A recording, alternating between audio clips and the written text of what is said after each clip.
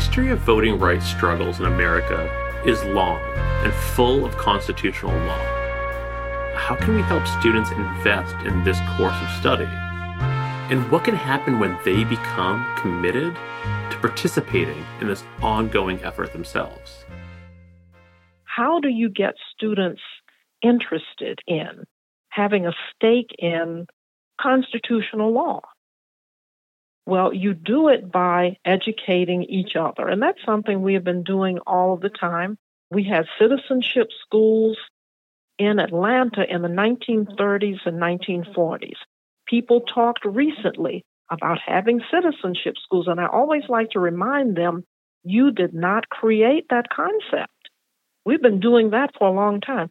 So it is educating people to the fact, and students are supposed to know, you're taking these courses for a reason.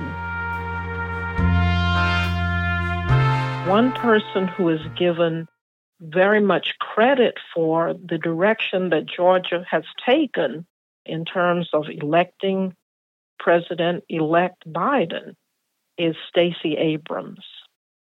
She was a student of mine at Spelman in 3 classes, and what I often remember, and I say to all of my students, I don't know what they're going to do, but I say, you can be whatever you want to be. Do you think you're going to be president of the United States? Do you think you'll be governor of your state?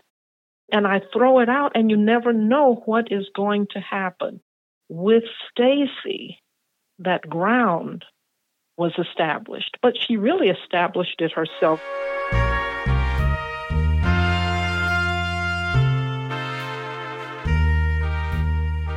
She did a lot of things. She's a novelist. She went to Yale Law School. Of course, she was the minority leader of the Georgia General Assembly, running for governor as well.